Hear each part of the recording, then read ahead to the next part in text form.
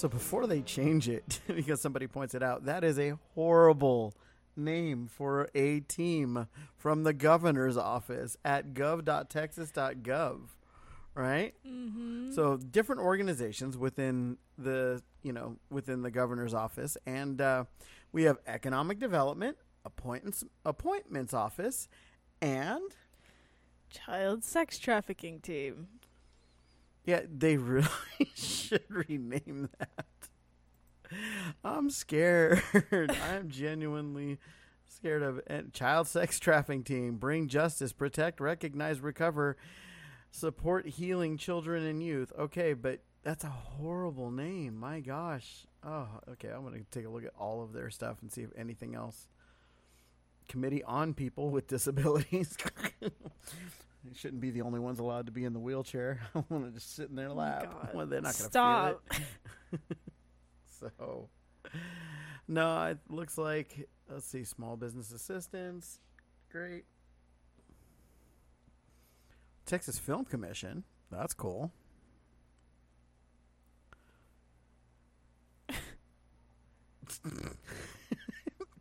God. Okay. So, Sexual Assault Survivors Task Force. So, they're there to take out any sexual assault survivors. Right? No? Oh, what do you think? Oh, workforce investment. Okay, so there's quite a few different groups and organizations within it. That's actually pretty good. I like it. Oh, excuse me. Holy crud. So, oh man, I'm wiped.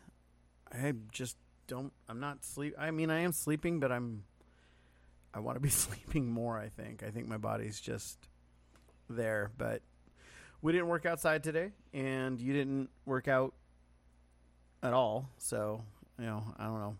After this, what do you want to do? I thought you said we were going to play Minecraft. Okay, that works for me. So, we had the one day where Nikki had the handicap of only having, what was it? She allowed stone tools or just wood? She was allowed stone tools. Okay. She didn't seem, too taken aback by it, so she kept... Well, I think we need to significantly, we need to come up with rules if we want to do this the way that we're doing it, because everybody is being extremely, afraid of actually doing anything, which is why I started trying to go and mess with people, because everybody was just not doing anything, and I was like, this becomes so boring. I literally had one extra day in the game, and everybody's acting like that meant that I had this huge massive advantage. I'm like, what? I was sitting there going, so well, you're playing it before everybody on the server. I was like, no, I had one game day. The moment I texted you was when I was logging it in on that seed. It took about 10 minutes just to put in the stupid seed number that we're on. The thing is it's a ridiculous number of digits wide. And then the girls came in, and I was like, okay, cool. And I just ran away and got over to my spot, which everybody knows where it was. So I had to move that. But, no, I'm all for warring and battling. I feel like Lily's just picking on Tabby. She's not going after you or me or Nikki. So, that's I was over there and saw where Lily was, and it was and I watched her jump. I don't know what she was thinking. She didn't even come close to making the water. She jumped and was 5 bricks in when she slammed onto the ground, which sucked because I was like, oh, there she is. So I squatted. I was going to kill her. And instead, I just watched her die. And it was okay. And so we have that spot now that I think was a good idea, having, the safe spot where we could do all the trades and everything, and nobody's allowed to attack anybody or anything like that. But obviously it was a little too close to my base because everybody's like, oh, look, there's a fence. That's Joey's. So, I had to change that. But I don't know. We got to figure out something to do differently for it, I think we just need to set up a Hunger Games style thing. We did that before you got into playing Minecraft with us, and with me, Nikki, and the girls. I had set up, basically, we had a little home, a home base island kind of thing. It was literally the cornucopia, and everything everything was great until, you know, you get to a certain point in it where everybody's kind of just, you know, I feel like only having 5 people makes it difficult, and nobody wants to actually be chaotic or evil because that's just like nobody wants to play the part. Like Tabby was getting genuinely upset, and I'm like, okay, I don't want to. Like, I want to play and have fun with it. I want us to be able to have evil, you know, villain arcs and, you know, start alliances where it's like, yeah, I'm the leader of this, and oh, we're going to go bully this person and have a good old time, and da-da-da, and then they're going to, you know, actually end up killing me, and so it's going to go bad, and then they're going to, like, I want it to be fun, but everybody was so intent on, like, oh, we're going to build all these things up, and I have a million things set up and ready to go before I start going after people, and everybody was being all secretive, and then nobody was actually going after anybody. Like, Nikki didn't do anything but take a couple of things from you, and then still it's just haha and gave them back anyways. I was just like, what is happening? What are we nobody's doing anything. So I'm either going to look up some things on like different Minecraft games that we can play together in a server kind of thing, and you know, set something up like that, or because like I still have the Obsidian Arena set up for the TNT games, which the girls know about, but you haven't done anything with that yet, and it's really fun. Okay. So it's like I could do that, but I could also set up another Hunger Games, which is not hard at all. We could literally set up Bed Wars. We could do all kinds of things in Minecraft. There's so many games that people utilize for the sake of it just being you know, fun, utilizing what the mechanics that Minecraft has naturally. So, you know, like Bed Wars is literally everybody, we're on like these floating islands with this floating cornucopia center, and the closer to the center of that floating island thing that you get, the more stuff that's in there, and you travel to go, you know, get all those things and come back and basically build up around your bed. And obviously you want to be the first person to the center, but if somebody else kills you, then you respawn at your base. You have to build over to where the center is. So the first person over there obviously going to have the most advantage, but if somebody else is getting there first, then you guys have to face off.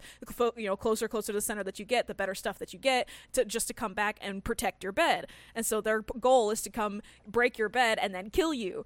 And it was one of my favorite things to watch on YouTube all the time. It's just that in particular takes a lot more to set up than anything else. And honestly, the not being able to utilize your Mac out of nowhere is going to make that 10 times harder, because you could download a map for it.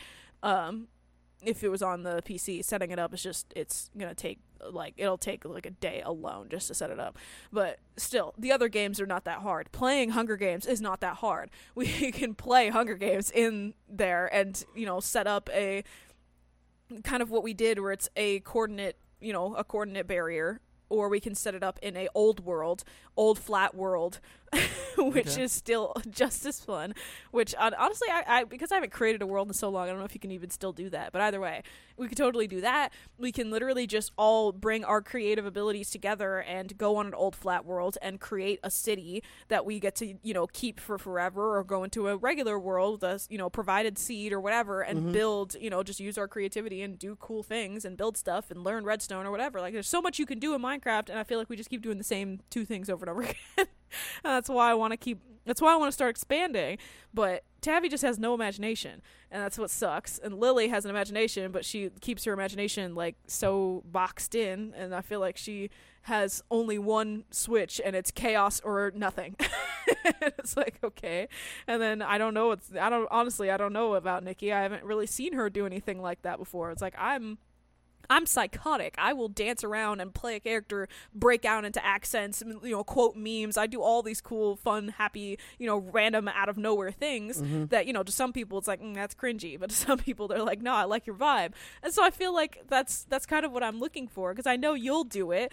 And I know that if you get Lily in the right mood, she'll do it. Tabby just, it depends. Her ability to be creative kind of stopped about 1.5 years ago, where she realized she didn't want to play pretend anymore because that's for kids. It's like, okay.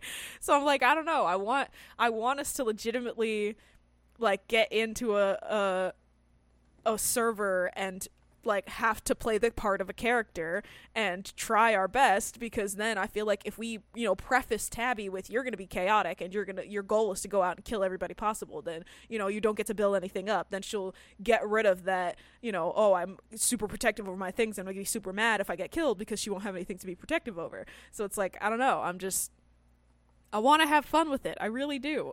But I feel like it's a fight. Just have fun with it. But no, I think our next step, even if we don't, like, I know you said earlier that it was like, this is the last day we're going to play on the server. I think even now, like, you guys could play on the server for a little bit longer, and I could set up a Hunger Games and, you know, build all the things while you guys are playing, and then everybody can join that one once I finish, because it's not hard to set up a Hunger Games. It's just, you know, it depends what we want to do, because you can set up a Hunger Games in a bunch of different, you know, seeds in particular, to do it in different biomes, because you'll have separate, like, we could literally do an ocean Hunger Games, which would be so horribly hard, but it would be so fun, because you just have little islands every 50 blocks that everybody can be on, with the main island in the center. And so it's like, in order to get to other people, you have to be on a boat, or you have to be swimming, you could drown, you can have all these other things that are playing factors in it. You're also playing it with cheats on, so you can change it so that there's, you know, you can turn on and off certain mobs in different areas and certain things like that. It's like, there's so much you can do with Minecraft. It is literally a base for so much to be done in it, which is why there's so many games that are within Minecraft. So it's just, I want to do all of that stuff. It's just hard when it's like, oh man, I want to do this thing, and then the girls are just like, yeah, that sounds really cool, and then you get into it and they just don't do it. So yeah, no, I want to expand what we're doing. I want to test people. I want to push limits. I'm tired of doing the same boring thing every day, all day. So, and it could be so fun. And if, like, they come up with some kind of persona that they enjoy doing so much, then it could, you know, maybe it'll make little appearances here and there in like videos and stuff that we do. I'm not against could be it fun. for sure. So I'm definitely not against it. So I'm just, you know, for me, it's like I have to dial back me, because I'm naturally good in games like this and persistent, and I just don't want to be a bully and just start slaughtering the crap out of people, because I don't care. Do it. Become an evil overlord. Overlord. Because have people succumb to you, kneel at your feet, and go, please don't kill me. I'll work for you. I'll go get intel. I promise. I want that level of corruption in this game. No, just, you know, it's dangerous. So. It'll be fun, especially because it's you, so you can turn it off. You can go, okay, you know what, I'm done, and be like, okay, and then that's it. So. Yeah. Okay. Well. All right. Remember, you said it. Just that's all I'm going to say. So. All right, and with that, welcome to the afternoon dive on the Stupid Podcast on Everything. I'm Joey. And I'm Kiki. And we talk about everything because everything's stupid. So, you said you got something to start us off with for this afternoon. We normally talk about our weekend, but our weekend really wasn't eventful. We worked in the backyard, and we got a bunch of stuff done back there. We're calling out Anna because she literally is trying to kill our chickens. Like, honestly. Yeah, if you've been here long enough, you've witnessed us talk about, you know, the countless different things that we've had to deal with the girls and our chickens. But part of what Anna's punishment is, instead of, like, just, you know, they get to a point where they're too old to just be like, sit in your room all day. It just doesn't really do anything, because you get to a certain age and you want to sit in your room all day. So her part of her punishment is that instead of all three of them taking care of the chickens, it's solely her responsibility right now. And my goodness, you guys have been here. You guys know all the things that I've talked about. Taking care of the chickens is not that hard, especially when you distribute it between the three of them. But for some reason, the three of them could never do it. And so Anna took it over, because every single time it was, oh yeah, but the girls don't do this, the girls don't do that. Well, they're not listening. They didn't do this today. And she was always coming inside telling us this, that, or the other about how, one of them didn't do something, or didn't do several things, or didn't do it at all. And so finally got to the point where it's like, okay, yeah, no, but now it's, that's your punishment, is that you're the one taking care of them now.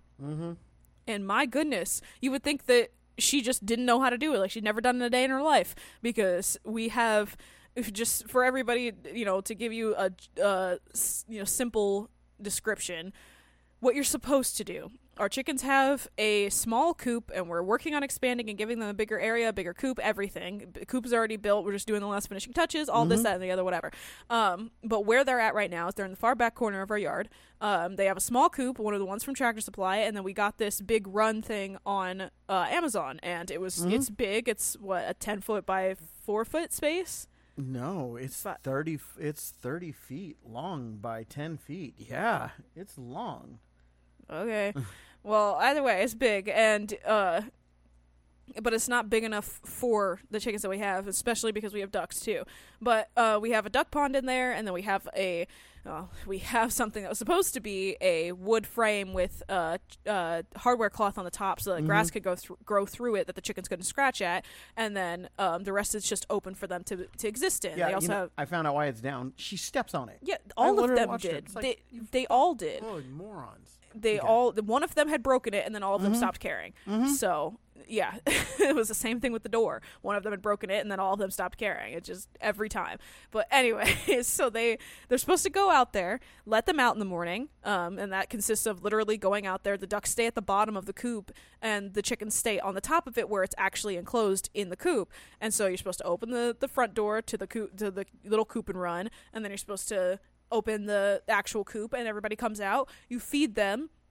We're using fermented food because it allows it to last for forever, because we bought all of that food and we still have a lot of it, even with all of the chickens having, or all of the squirrels having gotten into the sunflower seeds, because, that was great.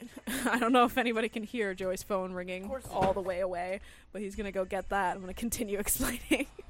But anyways, so they deal with what they got to deal with, letting them out in the morning. They feed them that one scoop of the fermented food, and they make sure that their water is full. Every single time, the water has to be full. And then they also have to make sure that the duck pond is not dirty. If it's dirty, they just dump it and refill it. It's literally that simple. They don't have to clean it every single time. They just dump it and refill it, because mosquitoes and, the moss will start growing, not moss, algae will start growing in it. If you're not, we don't have a filtered, pump running through it. It's just a kiddie pool that we have filled up so the ducks can swim. Not that hard. By the afternoon, the person that's got the afternoon is just supposed to go out there, make sure their water is full, and give them another scoop of food. Make the same thing. Make sure that their water is good. When they're laying eggs, they check for eggs, bring those in as the last thing they do. Everything's super easy. It's not hard at all. And then the person at night is supposed to go out there and make sure that they've had enough food and water all day. And they make sure that, they all are inside the coop where they're supposed to be. The ducks aren't terrorizing anybody for, sleep time. And they close everything up. And then they go back inside. For some reason, we have been dealing with the issue on so many different levels. There are different steps to each of those things that are only supposed to be dealt with once a week, like the fact that, once a week their coop should be being, cleaned out, made sure that it doesn't smell like ammonia, and their duck pond should be made sure that it's actually clean and not just, being dumped and refilled over and over again. But with the laziness of not caring about that for several weeks in a row, they would get to points where we'd have to send them all out there to clean everything all at once. The ground inside of their run will get super uneven because the chickens like to dig.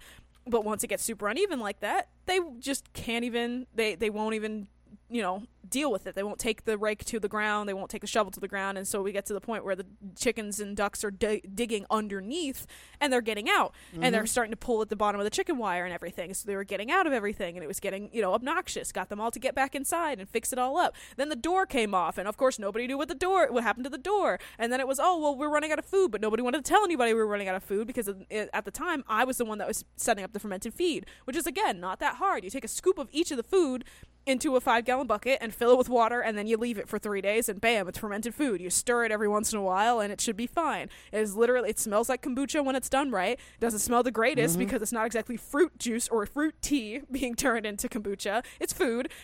So it's not the greatest, but it smells very different. It will also mold on the top if you're not stirring it, because it's supposed to be wet, everything. If you're giving it the opportunity to mold, that means that that's not being moved and turned around. So it's not that hard. Same thing with the coop. If you literally go out there and make sure every single day that it doesn't smell bad, then you're fine. If they would go out there every single day and we could trust them to, hey, just like scoop it like a litter box, then we would have them do that, but they don't do that. And it's just, gets to the point where it's just whatever. For some reason, I think it was like 3 or 4 months ago now, we got the waterer that we have for them. It was it was way before it even started getting warm, because we were like, hey, they're having issues with, you know, making sure that they have enough water during the summer, and we were trying a few different things to get them to have water, and it just wasn't working out. And then we got them a new waterer, and then that waterer broke because the girls they took it apart to clean it and lost one of the little rubber rings, so it didn't work anymore. So we got them a new waterer. It's one that we've repeatedly decided, like, we don't like these ones because the ducks get it dirty. But if the girls are going out there 3 times a day, it shouldn't really be that dirty. How wrong we were. But Yep. on top of that, for this one, it is a 5-gallon waterer. So in the bottom of it, it's got this little pressure gauge thing that you twist it so that it's, with the amount of water that's in it, it will fill the bowl around it to a certain level, and then it'll stop. If it's too loose, it'll just keep spilling water out of it, because the weight of the water, obviously, is a lot more. And if it's too tight, then it just won't let any water out at all. So I told them that, and I've told them that several times, and I'm sure that if you've listened, I've probably talked about this before. I wouldn't be surprised, because I had gone out there about 3 separate times to tell them the same thing, and it was a part of those conversations every single time, because when we address anybody about the chickens, we address all 3 of them. So now, all of that knowledge, in the last weekend, we found out that not only was Anna not making sure the coop was clean, she was not making sure that the duck pond was clean, she was not making sure that they had enough water throughout the day, she was not making sure that their fermented feed was actually being given to them, like, in full scoops for each the baby chicks and the regular chickens and ducks, because, you know, that was apparently normal. Like, everything that had to do with how our chickens were suddenly got reversed, and she just didn't care. And then we tried to point it out, and everything was, well, I didn't know I had to do that. Well, I didn't know that. Nobody told me that I had to do that. Which, again, like I said, for each of these things, I've had conversations with them about it so many times. And like I said, you could probably go back and pinpoint times in the podcast that I complained about telling them and finding out they weren't doing it. So it was just absolutely insane, the amount of things that, you know, she was just like, I didn't know that. I'm like, girl, you're 17.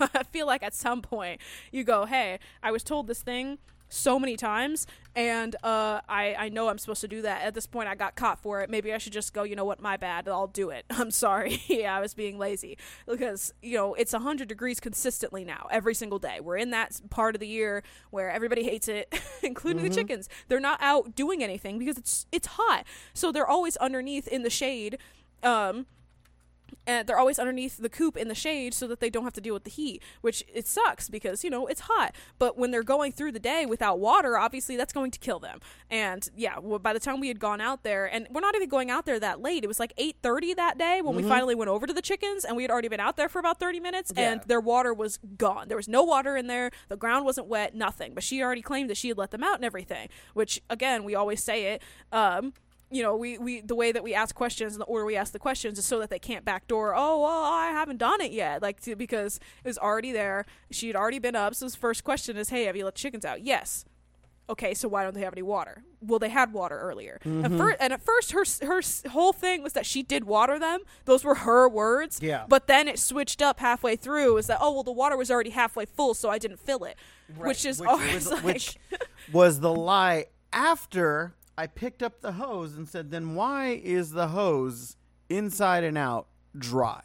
And well, they were like halfway full of water, and it is a 6-gallon jug. I was like, oh, so what happened? It must have run out.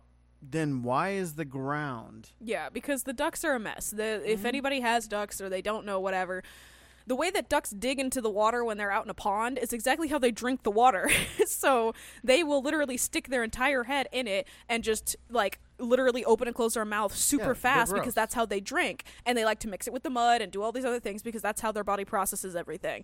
They like to get their food wet when they eat, which is why the fermented feed is actually better for them, because then they have less of a want to do that because it's already wet. But still, that's what they do when they are just drinking water. And so it's like the ground around the water is like perpetually soaked because of those ducks. So it's like, so if the ground is absolutely dry, that makes no sense. How could there have been water in this halfway full and there's nothing, and you're telling us that you took care of them. At this point, you're saying you came out here at 7, and which first of all was a lie, because everybody else that was up was like, no, she wasn't outside at 7. We were up at 7. She didn't go out until about 15 minutes before we came outside.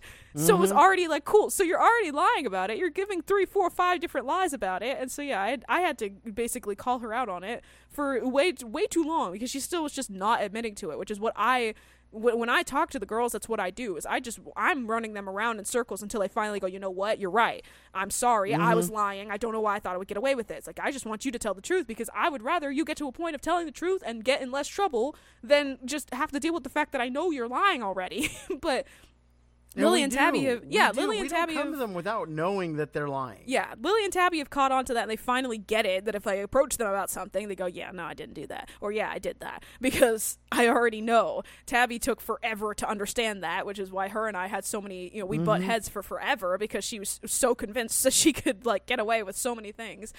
See the I sneezed when I was walking up the stairs story. But it's just like, I've done this with them, and Anna apparently just hasn't caught on yet. It's like, if I'm already asking you, I'm giving you the opportunity to tell the truth. I already know the truth. So there are a few times that I just don't know the truth, or it's like, I know that this thing happened and I'm asking all 3 of you because I want to know which of you did it, and because that I don't know, and to which I have Joey there because he can always tell who's lying. So it's like, I don't even understand why they try, and Anna's now fallen into that same thing. Like, why are you even trying? We already know you're the only one taking care of the chickens, and it's not getting done right because you didn't do it. Yep. That's the only answer. Like, and it's the same thing too now with all the dishes, where all 3 of them, it's always this person, not me, I do it right.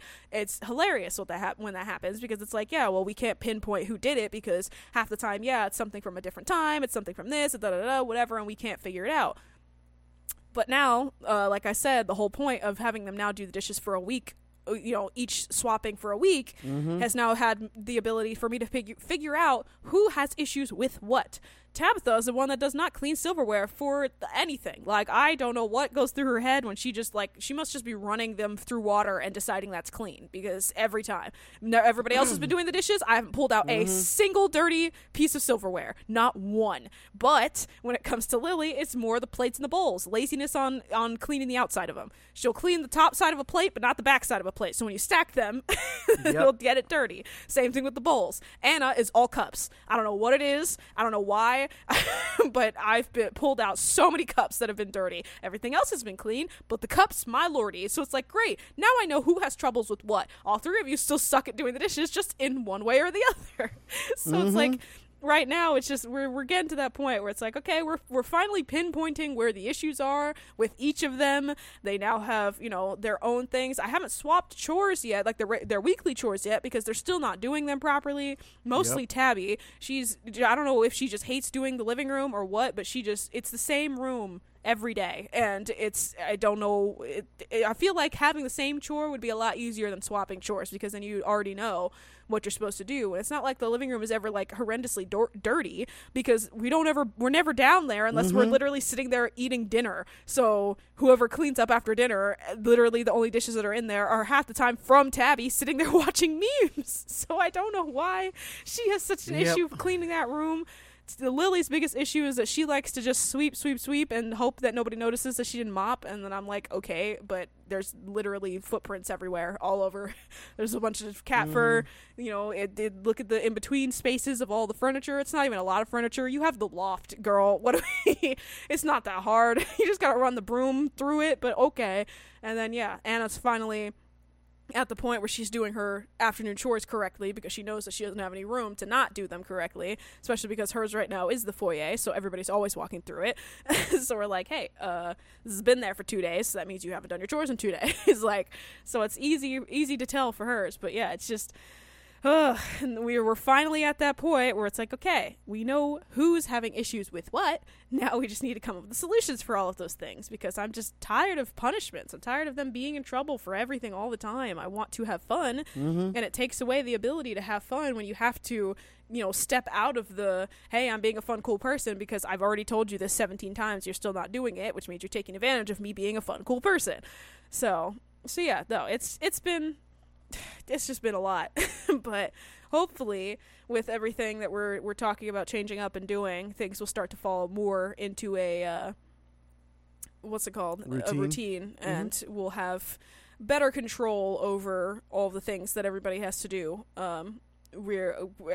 Alarms are about to be our best friend, honestly, because even with we have the girls on birth control, because not Tabby yet, obviously she's not there yet, but Lily's on birth control, and I have 2 alarms set specifically because her newest thing is, hey, I'm gonna come bring my birth control pill downstairs, and then I'm gonna sit and hope that nobody notices that I didn't take it. We're like, what are you doing? Take it. And then she'll go, okay. And she'll stand up and grab a cup, and then she'll fiddle for a second, and then she'll sit back down.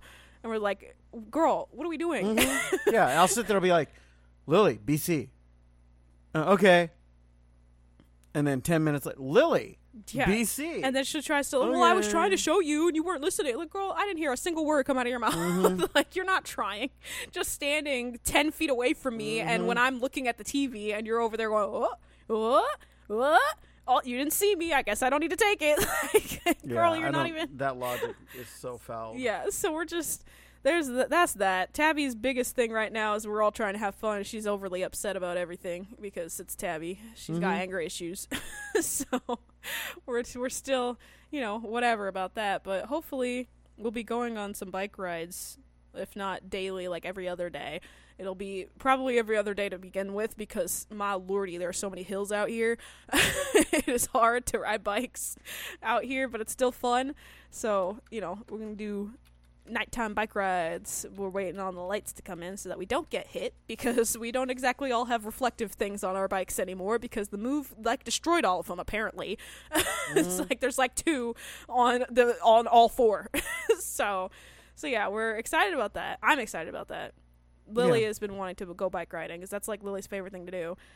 And then I'm going to drag along whoever comes along because Nikki should be doing it. She needs it. Her poor knees have not been happy. A zero impact thing is something that she needs. So yeah, and hopefully as we do it too, maybe you'll come along for a few of them because you still have your bike. Yeah, my bike just needs to get some service that's beyond my doing. So I'm just really frustrated when I look at it and I see that they just, because I put my bike and I stored it up proper, and then one of them moved my bike and put it and leaned it up against something, let it get, so it was outside in the elements getting wet. And yeah, I'm just really, every time I get to it, I just start getting unreasonably upset. So, it's just very, very frustrating. So I'm just trying my best. I understand. Well, with that, let's roll into what I've got. So sure. that was our little weekend catch up. Just like I said, it wasn't enough for us to fill an episode, so now we're gonna move on. I've got a very long True Off My Chest today. I didn't finish it. I got through the first part. It is a 3-part story, and it's a doozy. It's gonna. Okay. We're definitely not ending on it because it's hard. It's a hard read. So the title is Half-sister, her husband, and now my nephew are sitting in jail awaiting sentencing. They refuse to admit to any wrongdoing despite the evidence stacked against them. And then you'll understand because the trigger warnings are discussion of physical abuse, child abuse, and rape. Okay. So, this past year has been really heavy with the shit that I have never expected to happen within my immediate family. Some background. I am the oldest of 4 children between my mom and dad, but we have an older half-sister from my dad's side. We were never raised together for extended periods of time. She was conceived from a fling my dad had before he married my mom. Dad and half-sister's mom were never in a relationship, so my dad was never involved in her life other than court-mandated child support. That changed when half-sister turned 14 and she moved in with us. I was 9 years old at the time. Her mom couldn't handle her, quote-unquote, anymore due to behavioral issues. It had gotten to the point where she called the cops on her several times because she was violent. Dad agreed and paid for her bus ticket because she lived in a different neighboring state. Now, my dad was always the strict parent and was the type of person who believed that he could, quote-unquote, straighten out any misbehaving child with the proper discipline and structure. This form of discipline also included spanking with a belt, and this is considered normal in our culture. My siblings and I had our fair share of spankings growing up. Now, Dad wouldn't just immediately resort to spanking. The times we were spanked with a belt usually only happened when a non-violent form of discipline didn't correct whatever we were getting in trouble for. Think timeouts, extra chores, confiscating toys, getting a stern lecture about what we did was wrong. When half-sister came to live with us, things seemed good at first. I was so excited to have a big sister and was attached to her hip. She was a freshman in high school, and that came with the typical growing pains. Lying about grades, ditching class to smoke weed, getting detention, etc. But my dad didn't see those things as typical teenage behavior. It was totally unacceptable under his roof. In the beginning, he would ground her, give the stern lectures, and extra chores. At one point, I remember her being grounded for over a month. She wasn't allowed to go anywhere other than school and home. But she never actually stopped the misbehaving. She just got better at hiding it from my parents. For example, she would lie to my mom, who did the drop-off and pickups, and say that she had to go to school early or stay late because of whatever school activity, when in reality she would go early or stay late to smoke with friends. It wasn't an issue at first because she would always get home before my dad would be back from work. Well, one day it all blows up because my dad was out early from work and said he would pick us up and a half-sister up from her after-school activity on the way home. Half-sister comes out from the school not knowing that my dad had just seen her walking down the street with friends back into the school, and he knew there was no actual after-school activity. After that, my dad became even more strict with her. Again, he grounded her, but this time didn't allow her to go early or stay late for any other reason than her detention, which he would always call the school to confirm if she was actually scheduled for detention or not. As you can imagine, a teenager under strict rules wants to rebel even more, and that's exactly what half-sister did. One day, it escalated to the point where Dad just blew up on her. He started with the physical discipline, because at this point, all other forms of discipline had not worked, when in reality, it was just straight-up physical abuse. He would yell, pull her hair, make her kneel on rice in a corner for hours, hit her with the belt. It was bad. It all ended one day when my dad had hit her with the belt so hard that the welts on her back bled as she slept, and her shirt got stuck with the dried-up blood. That day, she went to school with a stuck-on shirt, told a friend what happened, and that friend told the teacher, who then reported it to the police and CPS. They took the half-sister into foster care while arrangements were made to send her back with her mom. Dad was arrested for domestic violence, but he is educated and well-spoken, so he took a no contest plea, painted a picture to the judge that ended up with the judge being lenient due to the half-sister's previous record with the police and poor school records. Dad spent a day in jail, got charges reduced, and all he had to do was take court-mandated anger management classes. Over the years, the relationship with half-sister was complicated, to say the least. She got pregnant as a teen with her first child. Let's call him Steve. He'll be relevant to the story later.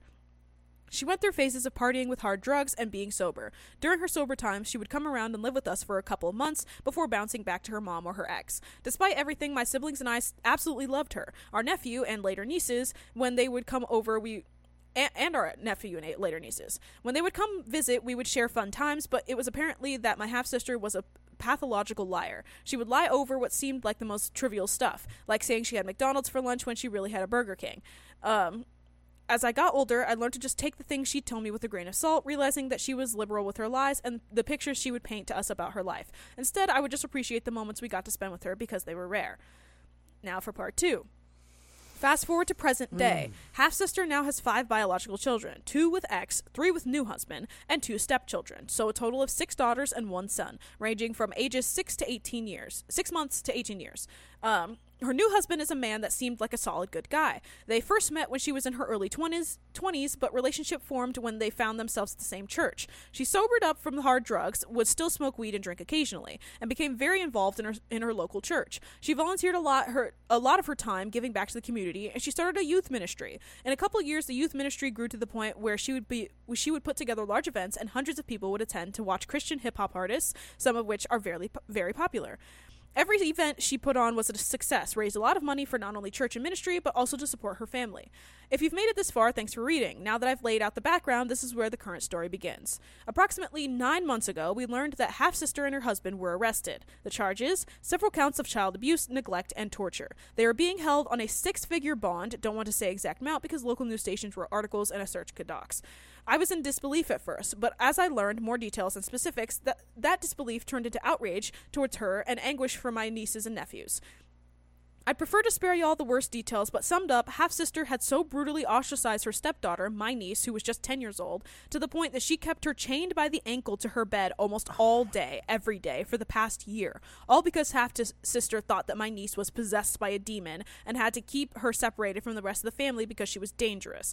She was severely malnourished because half-sister would only feed her rice and beans and then physically beat her when she refused to eat. The day they got arrested, she had beaten my niece to the point she stopped breathing. Her father took her to the emergency room while my nephew, remember Steve, was in the back seat giving her CPR, praying that she wasn't dead.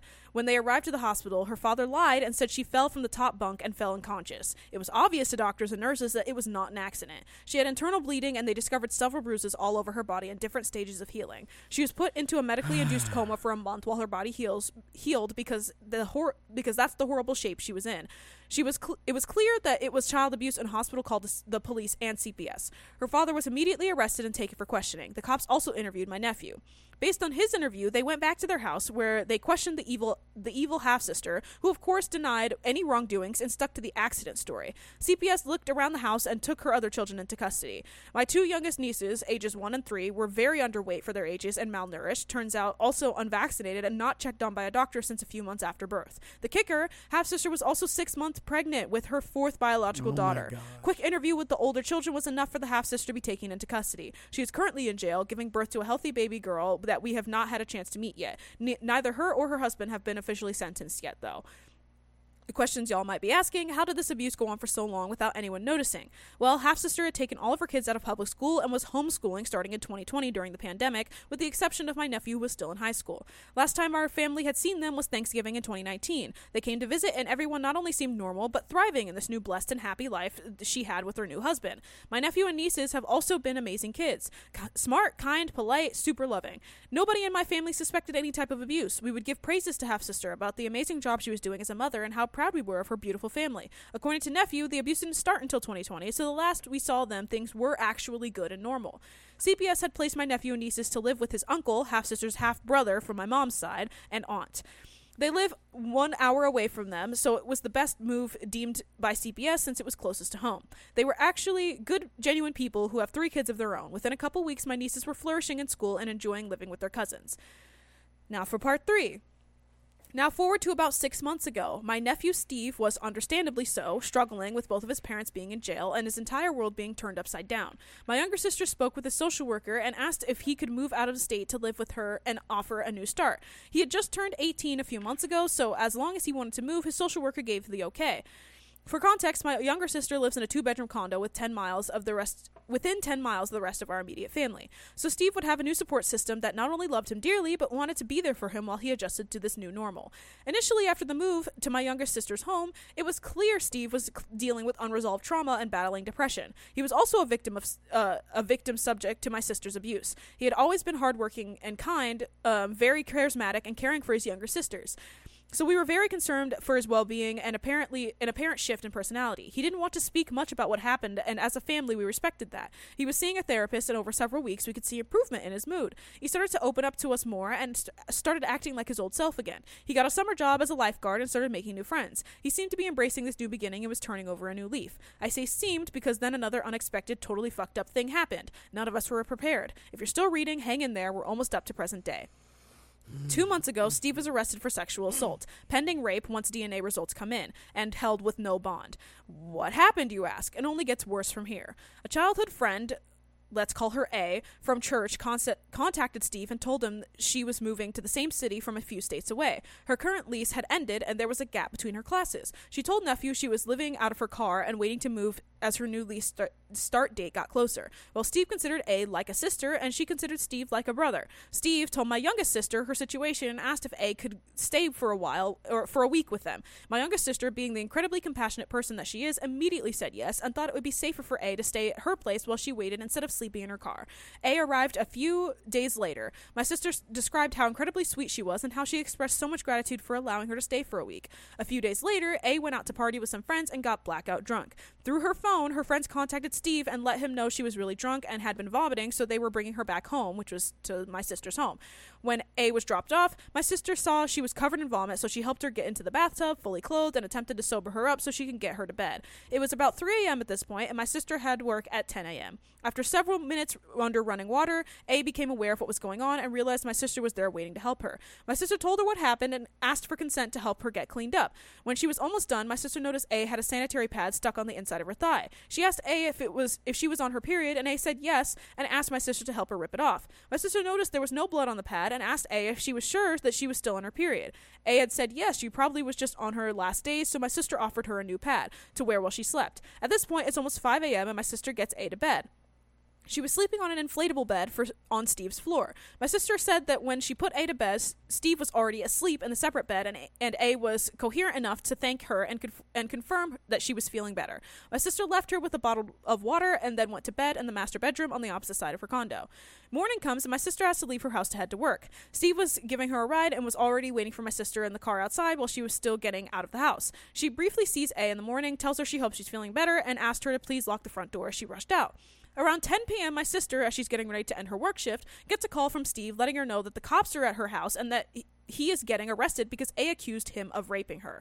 Then the detective gets on the phone and informs my sister that her house is currently a crime scene, they have a warrant, and they are collecting evidence. At first, my sister thought that maybe A didn't remember that she had helped her get cleaned up that night since she woke up with fresh clothes on. But when she arrived home, the detective told her that after she and nephew had left the house in the morning, A had packed up her things and went straight to the emergency room to get a rape kit done. It's important to note that A is a lesbian. She has never been attracted to men and never previously had any type of penetrative intercourse.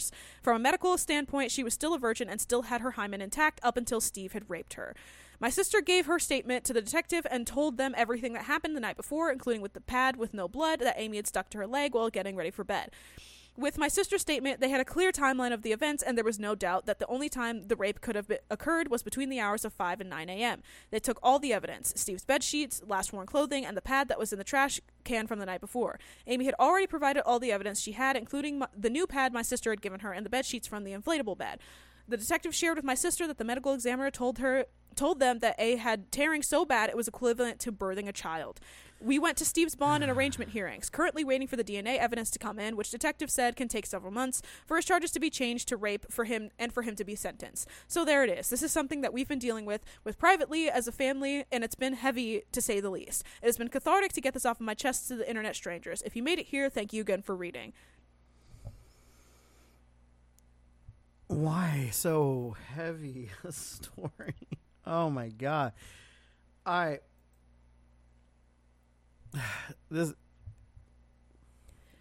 you start. Well, if there's anything that I wanted, it was that I wanted to point out that generational trauma exists because this is the prime example of it.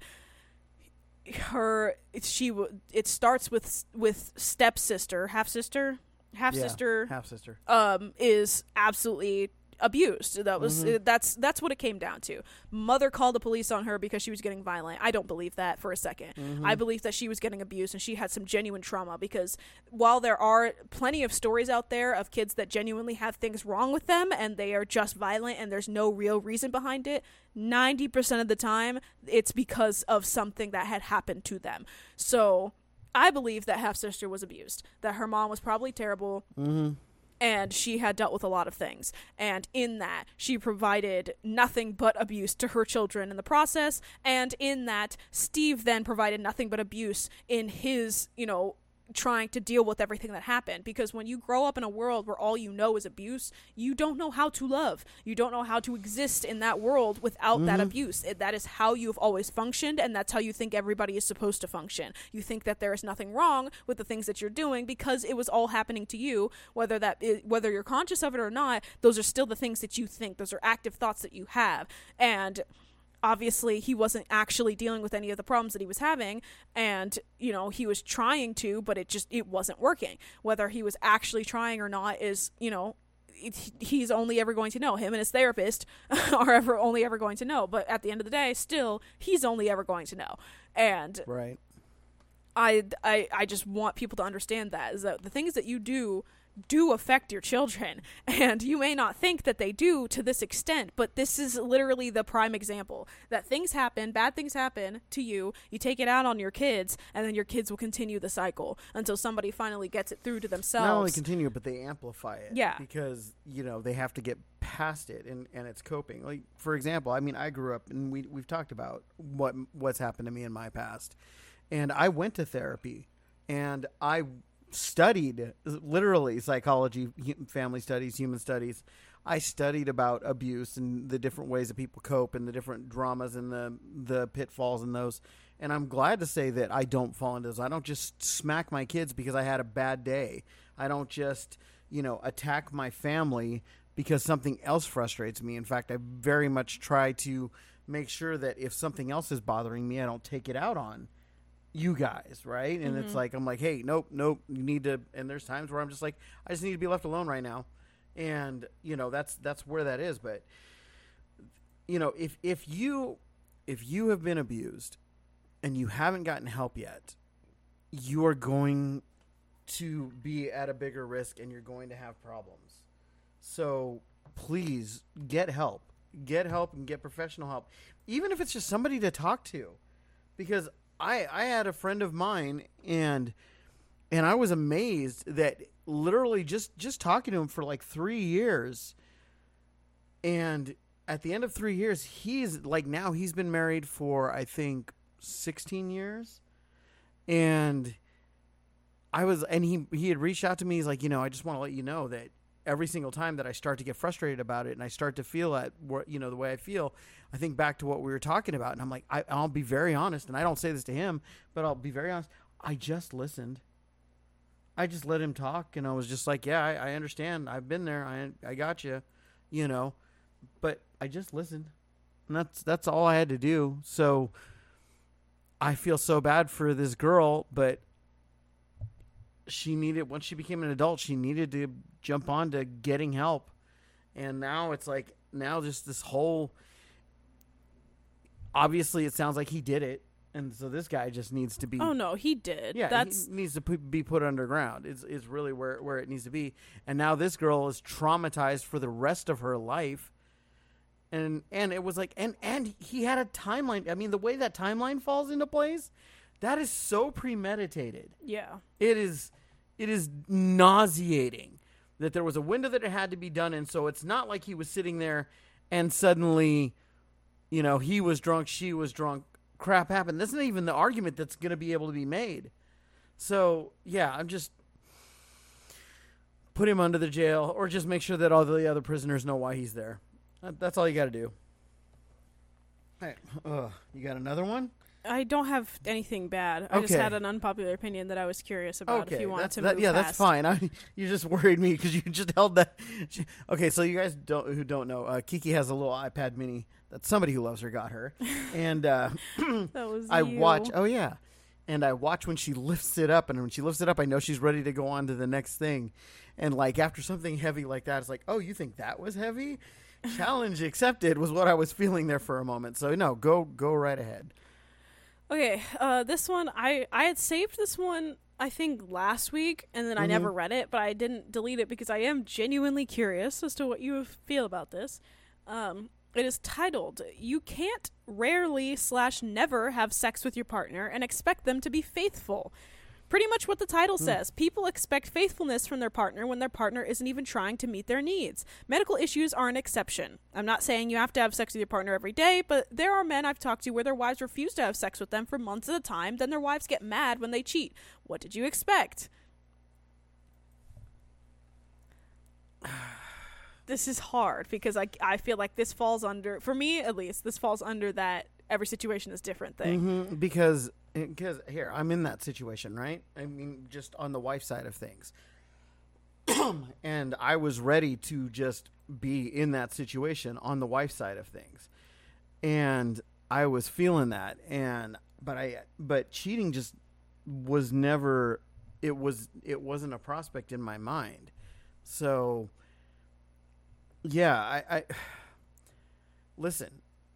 There are reasons people have sex. There are reasons that people don't have sex. Look, you're mad at each other, or one of you's just mad. You're not going to have sex. One of you's got a horrible day, and it's just not something that's going to appeal to you at that point. You're not going to have sex. But if you're going months and there's no reason for it, you know, number one, whoever's the one withholding needs to get some help. Or you're going to lose the relationship one way or the other. You are going to lose it. Okay? I am incredibly stubborn. So I was like, there was no way I was going to cheat on my wife. There wasn't. Okay? I didn't have it in me. Wasn't about to do it. I was not going to cheat on my wife. Okay? So that's where I was. And it was like, okay. But boy, you can bet I was one-handed knuckling that monster every chance that I got to try to take that down. But I also took my wife out to get her the help that she needed to get. And then at the end of it, it still wasn't anything that was changing in our relationship. But what it ended up changing was, hey, my wife was like, we need to find you somebody else. And I'm like, I'm not leaving. And she's like, I'm not talking about that. It's like, I'm not going to be here for this. And I know I'm not going to be here for this. And I understand that I'm not going to be here for this. And it's like, okay, well, and at first it was like, we'll find you someone. And it was going to be finding me somebody very temporarily who charges by the hour. And I had no interest in that. None at all. Like, just, there's no interest in me for paid companionship. That's not at all what it was. But you need to find a solution. And yeah, if you sit there and you have a relationship and you have a healthy relationship, and then suddenly you're just like, oh, hey, you know what? Now it's just not happening. Yeah, you're going to lose that relationship. You are absolutely going to lose that relationship. You have no business having that relationship. So that sounds harsh, but I mean, seriously, what else do you expect at that point? Yeah, I feel like one of the things that, again, it varies from relationship to relationship, but I will take a chance and say, for the majority of the population, sex is a very important thing in their lives. Whether that means that it's important that they have it, whether that means that it's important because it's a personal thing for them, whatever, no matter what it is there are some level of importance. You have to be physically attracted to your partner to want to be with them. There are a whole, section of people out there that don't feel those emotions. How I feel about that does not matter. That's, it's a thing. Okay. But for the people, so like they're obviously an exception to this. I'm talking about for the majority of the population that sex is important in a relationship for them. Right. I don't understand that, first of all. I just want to say that real quick, is that I always hear all these stories and see them all the time. I'm on Reddit all the time.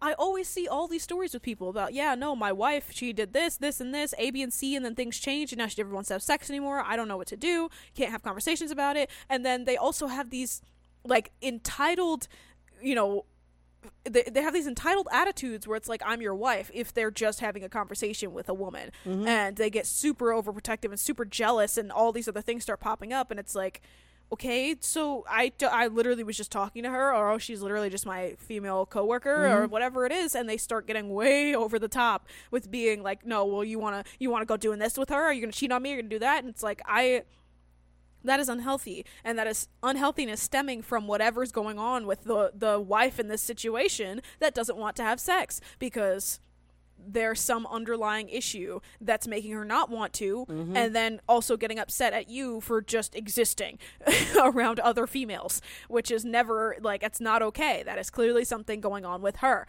People that go out there and just cheat to cheat, yeah, they're horrible, horrible people.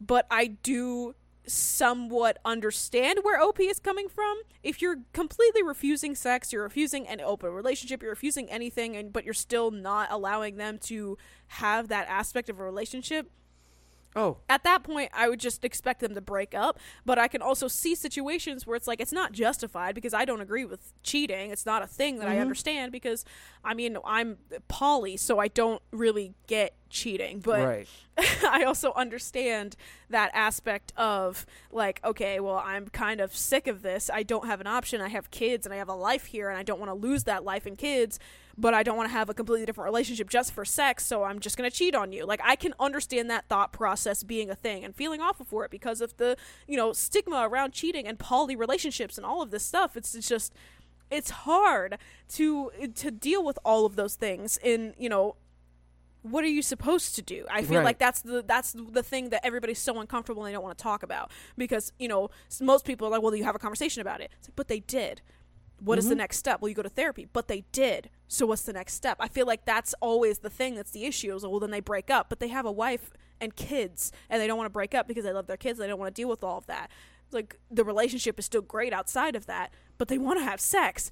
And so it's like, nobody wants to talk about what you're supposed to do in a situation like that. It's really hard. You're stuck in this world of feeling like, there's this thing that I really need and I really want, and I hate when people say, "Oh, well, you don't need that." I hate that. You don't just because you don't doesn't mean other people don't. Let me explain this. Okay, everybody here, everybody listening, you could survive on one food and one food alone. You would be malnourished, but you could do it. Does that mean you should do it? No. Okay. So, like, we'll give an example that's in our life, even here right now. Okay. Like, Kiki's had another girlfriend I had no involvement with at all, and that was, that was one thing. There's another that she's, doing role-playing stuff that I have no interest in, and so I'm fine with that she's doing it with somebody else. I don't care. As long as she wants to be with me, she's going to be with me. Same thing with Nikki, and same thing, with Amy. It's like, hey, our relationship is our relationship. Outside of our relationship, hey, do it. I want you to, I'm not, like, I don't play Dungeons and Dragons right now. Maybe I'll play it. Maybe I'll get into it. Maybe I won't. And if I don't and you guys want to play it, there's nothing wrong with that. And that should be that way with every aspect of your relationship. But here's the thing. You're talking about one of 3 things that should be a healthy part of your relationship, right? And it's not there. And if somebody sits there and says, yeah, it's not there anymore. Oh, well, what do you want to do about it? That's the wrong question, wrong answer, wrong attitude. You absolutely, especially if you came into the relationship thinking that was going to happen, right? Mm-hmm. Like, there are people who are like, hey, look, just so you know, I'm asexual, right? Mm-hmm. Or I'm just not a sexual person. I'm not, and you have to weigh that. You have to be like, okay, and weigh that stuff, right? But no, just suddenly you're just like, you put the brakes on it for no reason whatsoever. No, that's a problem. Anyway, okay. So with that, thank you so much for joining us.